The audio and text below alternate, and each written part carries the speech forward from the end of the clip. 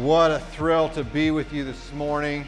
And we were married here at Redeemer in 1983, Sandy and I were, and brought two kids with us at age 2 and 4 to Lima, New York, to go to Elam Bible Institute and College. And our youngest, Joe, was born in New York. You haven't met him yet, but the thing about Western New York is we have a joke there that there are two seasons in Western New York. There's winter, and then there's the 4th of July. And but you weren't kidding when you said, Gary Larson, my goodness. It's really you.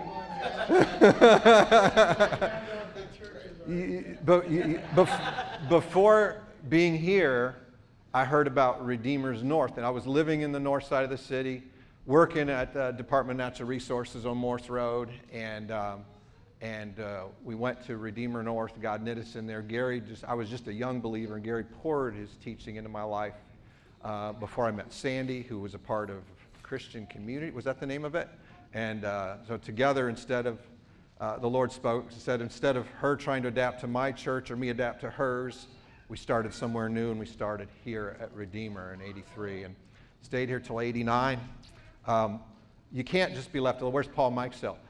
My first ministry here at Redeemer's Church, Paul, is your fault, because he came up to me and said, we were just newlyweds, and he says, "You'd be great in the nursery." And I'm like, I never changed a baby's diaper in my life. Give me a chainsaw, I can cut down some trees, but change diapers, I don't know what that is. He says, it's nothing. They'll train you. We'll train you. It'll be great. And so my first ministry at Redeemer's Church was in the nursery. And then somebody recruited us to do 5th grade Sunday school. And that really helped our marriage pull together, because we were so different. And we didn't have a clue what we were doing. He's like, here, you'll do it. Here's the curriculum. Good luck. And so every Saturday night was a big argument about how to do this. But God just helped us and met us in the middle of that. And he met some kids too, so that was really cool. But the Lord brought so many great deposits in our life during those years here at Redeemer. The missions launch came out of here. The evangelistic vision, knocking on doors around this neighborhood around here, and a home group we were part of, helping at Victory Mission, and just God just took the Redeemer DNA and just sunk it even deeper into us. Pastor Jarvis just given us his encouragement to go to Bible college, if that's how God was leading us, releasing us, not clutching on.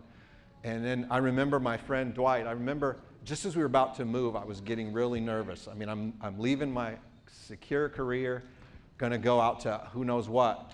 And he said, "You all right?" And I said, I'm scared. And he said, "Afraid of what?" I said, "I'm afraid of failing." He said, "Fail what?" You can't fail. You can fail forward. You'll make mistakes. We're all going to make mistakes, but just keep moving forward. God will be with you. And anyway, that was just the boost I needed in that kind of frightening moment. I have one very embarrassing moment from here at Redeemer's Church that I have to. Millie, if your husband came home one Sunday in the mid-'80s really grouchy, it was my fault. And the way the Lord brought it up to me was about 10 years ago. I showed up early at church. I had been sick one weekend. Friday night, I started feeling sick. Saturday, I'm believing God, you're going to, just pray and seeking God for that healing. And I believe in healing. But Saturday, it was not good. And so I thought, all right, I can't just throw this at somebody at the last minute. So I called my friend at Elam Bible Institute, Dick Grout, and I said, "Can you just fill in for me tomorrow? I'm sicker than a dog." He's like, "Sure, I would." And the next Sunday I came to church early to help get things set up, meeting with the worship team, and the drummer came up to me and he said, "I really enjoyed Dick Grout last weekend." He said, "You should let other people preach for you more often. He was really good." And in that moment, you might think I took offense. But what came to me is what goes around comes around. Because in the mid-'80s, one Sunday we came in and Dick Allen stood up to preach, and he said Willard was really sick this weekend and asked me to fill in for him at the last minute. And I really enjoyed Dick Allen ministering that Sunday. And the next Sunday, what idiot went up to Willard Jarvis, the apostle of the city, and said, you know, Dick Allen was really good. You should let him preach more often. You know, reap what you sow. You know, it came back. So, Millie, I wish I could apologize to the man, but forgive me. All he ever did was love on Sandy and I, and he did not deserve that. So today, I want to stir up your faith today in God and what will happen when we partner with Him. I don't know if you caught some of the thematic lyrics that were happening in worship today, and they didn't know where I was going to go with this message that's on my heart today. But first of all, I walk in and Betty's speaking about the vengeance of God, and God's going to bring that word back to us. And then the lyrics, where can I run, where can I go? The reckless love of God. Before I spoke a word, you were singing over me. I don't know what the future of the world looks like.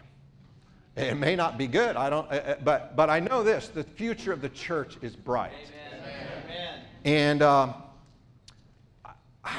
have a son, the youngest son of mine, Joseph, who's maybe the most determined, tenacious kid I've ever met in my life.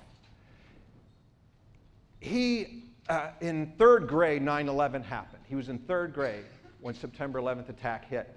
And as things developed and presidents began to send troops overseas to the Middle East, my son was all about it. That's what I want to do. I'm going to be a Marine. And as he grew up into middle school and high school, that just didn't leave him. He said, I'm praying about what I should do, what God wants for me. All that ever keeps coming to me is to be a Marine. I want to do that. And he was an incredible athlete. He was all Greater Rochester in soccer. He was a sectional champion in tennis. He was a phenomenal athlete. He would go to sports practice after school. Then he'd go to the gym in town and lift weights to get ready for the Marines. And some days then he'd put a backpack on with bricks and walk around town to get ready to be a Marine. I'm like, Joe, you could be a phenomenal officer. Go to officer training. No, I'm going to infantry. I want him to tell me what to do, and I'm going to do it. He was just incredibly determined young man. He loved boot camp. Who loves boot camp? He loved boot camp. More physical, the better. But he got assigned to a company that had just done 3 tours in a row in Afghanistan. And he went through 6 to 9 months of hazing from them. He was a preacher's kid. He was the only guy in their unit that hadn't been in Afghanistan. They had severe PTSD. The sergeant that met him when he showed up said, be careful, these guys are bad. They're messed up. And they hazed him. He won't talk yet about what happened in those times, but during it, I would call him at times, and he'd be fighting back tears, and he'd say, Dad, I got nobody here. I'm all alone. I'm around wickedness 24/7. And my heart was just ripping up for this kid. And eventually, it just broke him. And he went into years of darkness that I'm not embarrassing him by saying this publicly because he shared his testimony. You can go on our church website and listen. December 22nd, Joe gave his testimony. But he went into such immorality and alcoholism and drugs, and it was tearing me up as a dad. I mean, we'd come home on leave and just seeing what a mess he was. I didn't know him. I didn't know my son, and it reminds me of my grandparents. When my grandmother was stricken with Alzheimer's and she was put in a nursing home, my grandfather moved in with her. Didn't have to. He wanted to be with her. And as her Alzheimer's got worse and worse, eventually she didn't know anybody, didn't know him. And I was in their room one time when someone said, you know, why are you doing this? She doesn't even know you. And my grandfather said, but I know her. And, you know, wherever people are, whether they know God or not, God knows them. And we live in a generation that, though they're very digitally connected, they're very alone. There's a lot of anger, a lot of fear, and they may not know God, but He knows them. And He needs the strength that Redeemer's Church has. He needs the power of the Holy Spirit that's in you, because this kingdom that we live in is not of this world, and they're not going to be helped by the government. They're going to be, they need Jesus Christ, but God is going to be faithful. The last time I remember such upheaval that, like we're in now, was like the 60s, when there was the Vietnam War, the Civil Rights Movement, rock music breaking out on the scene, the hippie movement, the moral revolution. It was all happening. And everybody wanted, can we just end this? Can we just get this over with quickly? How many times have you heard people say, I just want to get back to normal? You know what? I'm praying with you for that. I would love to see that. But you know what? As the years went by in the 60s, and the weight of the fact that things weren't getting better began to land on people, there was an incredible move of God, and there was a sweeping in, a harvest of so many into the kingdom. There are many fathers in the faith now that I know of who got swept in during that time. And so I'm believing for that again. And but God's going to require of us as the body of Christ, the church, a tenacity, a determination, a not give it up, guarding our hearts, coming in the opposite spirit than the anger and the fear of the world. Paul said in Philippians, don't worry about anything, pray about everything, ask God what you need, and the peace of God will guard your hearts. If we want to walk in the peace of God, we got to be worrying about nothing. Be praying about everything and asking Him for what we need, trusting Him for what we need. Because that's the testimony that this world needs, is a people of His peace, of His joy. And we can't walk in that if we're focusing on the news 24/7 right now. We cannot. You can't listen to two different voices and come out walking in the kingdom peace that this generation desperately needs. I want to read a passage from Luke chapter 11 to see what God will do when we partner with Him. Luke 11, he said to them, which of you will have a friend and go to him at midnight and say to him, friend, lend me 3 loaves. For a friend of mine's come to me on his journey, and I have nothing to set before him. And I'll answer him from within and say, don't trouble me. The door's shut. My children are in bed. I can't rise and give to you. I say to you, though he will not rise and give to him because he's his friend, yet because of his persistence, or in the original language, it means shameless persistence, he'll rise and give him as many as he needs. Listen, God hears our prayers. When this COVID thing first came up, hey, God is greater than this. We'll curse this thing and it'll die up. And for a while then I'm thinking, gee, what's happening here? It's not, listen, God hears our prayers, but he can throw miracles at us so fast we can't catch it. But He's after a harvest that's bigger than anything we've imagined. And it took me a while to learn how to pray for Joe effectively. For a while, I was grieving over my son, and I was just crying out to God out of grief for him.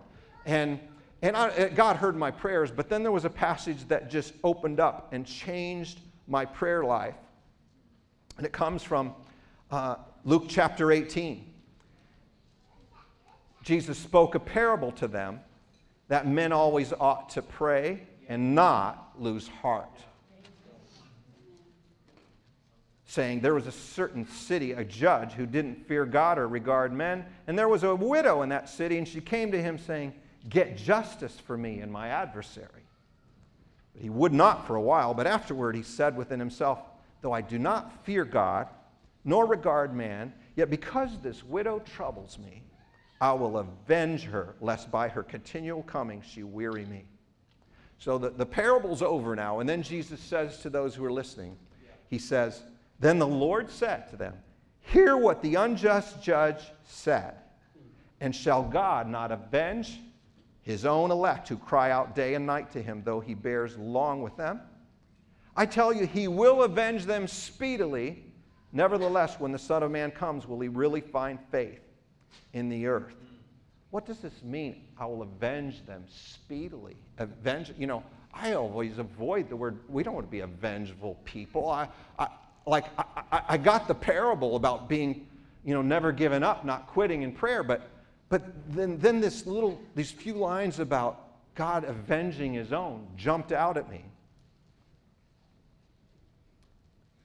And my prayer life changed, and I started praying, Lord, I don't just want you to bring my son Joe back. I don't want you just to have him walk with you again. I want you to use my son to gut the enemy's camp. Yes. I don't want to become a vengeful person, yes. But I'm from you who promised a vengeance speedily. I want you to avenge me of what's been stolen. Wow. Right. I want back what's been stolen from me and my son, my family, from his calling on his life. I want you to avenge me of what the enemy stole. And justice in our life and in the Bible, justice doesn't mean, if you steal $100 worth of merchandise from Walmart and get caught, they don't just say, hey, all right, give us back the merchandise and we'll let you go. It'll all be good. Pay us $100 or give it back and we're good. No, the penalty is going to be more harsh than what you did. In the Bible, in the book of Exodus 22, it says that if you steal an ox, you're going to pay back more. Justice in the Bible says you're going to pay back 5 times that. If you steal a sheep, 4 times that. In Proverbs, it says you catch a thief, he's got to pay you back 7 times what he's stolen. That's right. That's the justice of the holy God we serve. And this isn't about our enemies are not flesh and blood. You know that. Our enemies are not people. But I said, Lord, I want 7 times back what Satan stole from me. And my prayer life changed. My attitude changed. I'm not praying out of grief. I'm not praying out of sorrow. I'm praying, God, I want something back. And I think of Hannah in the Old Testament. Her womb had been stolen from. Her womb, she hadn't been able to have a son. And she couldn't get pregnant. And she's praying, I can imagine she's praying, God, give me a son, give me a son, give me a son, give me a son. Then finally she said, wait a minute. God, if you give me a son, I'll give him to you. No, God wanted a prophet. She wanted a son. God wanted a prophet. And when she started saying, I'll give him to you, then God gave her a son and more sons after that. She got back more. And so I started praying for Joe in a new way. And after he was done with his 5 years in the Marines, he went to the University of Mississippi. And about 3 years or so ago, and I'm praying now, I'm not keeping my eyes on my son's condition anymore. I'm looking to God to avenge me of what's been stolen. And he had an encounter with God that he shared in his testimony. I can't do the details of it this morning. But he had an encounter with the consequences of his own sin that brought him to his knees. And he turned to the Lord, but there was all this baggage from years of garbage that he'd been walking in, and he couldn't get the strength yet to sever himself from that. And so he fell back into it. Then he's feeling more disgusted with himself and more guilt and more shame. So as a graduation gift from college, we sent him over to visit his brother and sister in Australia. And he went to his brother, who took him to the Hillsong conference there, which Joe did not want to go to. But his brother said, well, this is what I'm doing, and you're here visiting me. This is where we're going. And he went to the Hillsong conference, and there this kid who's feeling so dirty and filthy and shamed is in a worship service at Hillsong, and the Lord spoke to him and said, Joseph, I'm not mad at you. And he broke, and he came back to the Lord, and he came back with a fresh revelation of the grace and the love of his Heavenly Father. And now, I mean, he's calling his old Marine comrades and sharing Christ and pleading with them to come to Christ.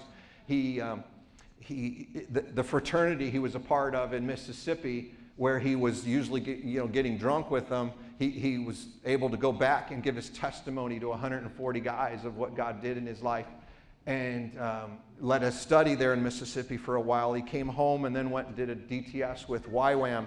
After that, now he's going on to get his master's in theology because he knows God's called him to ministry. And have you been stolen from?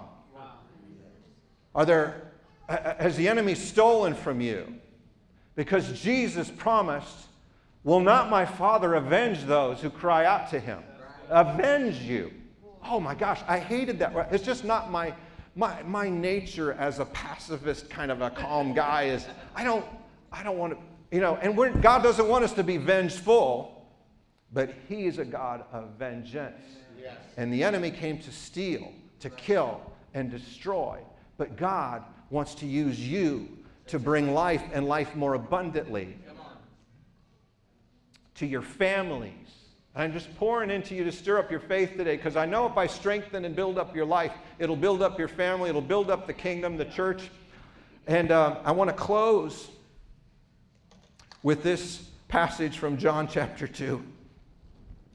I know you love our country. We're going through incredible times, but our kingdom, the kingdom we're part of, is not of this world. Yeah. Come on. And we've got to guard our hearts and get a tenacity to hang on to the presence and the Spirit of God, to walk in the life of Christ. That's going to be such a contrast that I believe we're going to see a bigger ingathering than we saw back in the late 60s when the Jesus movement broke out. Amen. After years of violence and hatred and immorality. John chapter 2. Bear with me to see where I'm going with this. On the third day, there was a wedding in Cana of Galilee, and the mother of Jesus was there. And she evidently had some responsibility based on how she responded in the crisis they had. But with both Jesus and his disciples invited to the wedding, when they ran out of wine, the mother of Jesus said to him, "They have no wine." Jesus said to her, "Woman, what does your concern have to do with me? My hour has not yet come." His mother said to the servants, "Whatever he says to you, do it." Now there were 6 water pots of stone, according to the manner of purification of the Jews, containing water. You're probably familiar with the story. So he says, fill them with water.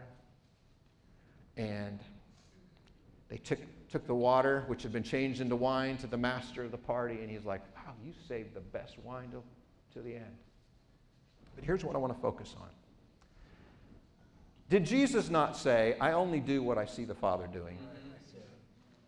Did he not say, I only say what the Father tells me to say? Well, Jesus, who only does what the Father says to do and only says what the Father says to say, said to Mary, my hour has not yet come. Mary, something rose up inside of her, and she's like, buddy, I got pregnant out of wedlock for you. I carried you on a donkey from Nazareth to Bethlehem. I obeyed God because an angel, Gabriel, came to me and told me who you were going to be. I know who you are. That's good. I know who you are, and there's no wine. Jesus is kind of stuck here. Dad, you told me it's not yet time. Mom's not having it. Come on. And it doesn't say in the Bible what that conversation was about or how it went or what Abba said to him. But it does say his time launched that day. Yes.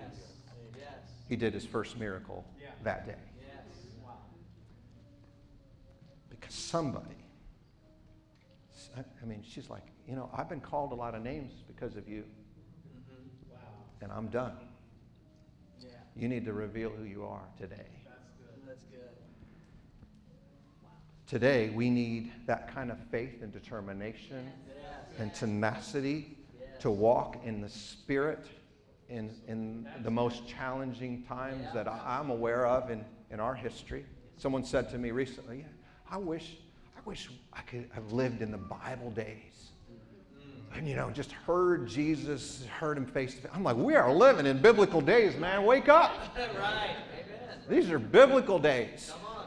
And we got a biblical God with us. Right. We have an enemy. He's not political. He's got a kingdom that's dark, but it's going down. Yes. And there are two voices speaking to us. There's the voices of the news and COVID and hatred, or there's the voice of God. So keep your eyes on me, trust me, walk with me, cling to me, come to me. Will I find faith when I come back? We can't respond to a carnal upheaval. And I'm not saying there's not some good coming out of some of the upheaval. There's going to be some good stuff come out of it in our nation. But we can't respond to carnality with carnal responses. That's exactly right. We've got to respond spiritually, supernaturally. And the DNA of Redeemer's Church is we walk in the Spirit, we walk in the supernatural.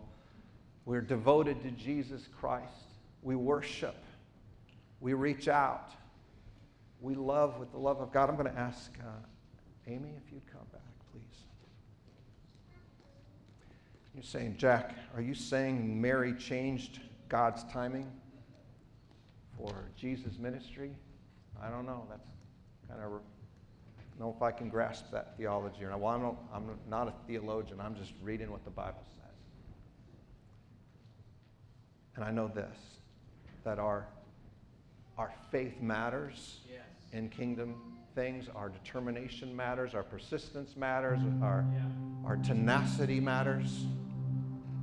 God will avenge his own who cry out to him day and night. And you have been given a strength our generation needs. The enemy has come to steal, kill, and destroy in our nation. Deception, the emptiness of immorality, abortion taking out thousands a day. God's come for us to be used to destroy that kingdom. And be a part of setting up his in the hearts of people who desperately need it. For this purpose was the Son of God manifest, to destroy the works of the enemy. That's a harsh word, destroy. He came to destroy. Vengeance is a harsh word. But Jesus and the devil don't have a lot of nice things to say about each other. It's time as a people we walk in that kind of tenacity, that kind of faith. So I'm going to ask you, if there's somebody in your life that you're crying out for who seems far from God, and you want to stand for them today, I just want you to stand where you are. If there's somebody, if you feel stolen from, the enemy has stolen from you or a loved one, or I love the exhortation that's been given already today. If you feel like this city's been stolen from, let's start crying out to God, not with grief and sorrow. When we focus on the people and the things people are doing, it grieves us, it's sorrowful, it can make us angry, but no, we want to respond with faith. God, I want back. Yes. Let's use this generation to gut the enemy's camp. Amen. Steal back from them. Amen. Come. So, Father, we pray. You just in your own prayer time right now, just release the power of God to those loved ones, to your city. Release it right now, and don't stop. Don't stop. Don't you ever stop looking to God to avenge you of the things that have been stolen from you. This matters to him. Hallelujah. Hallelujah.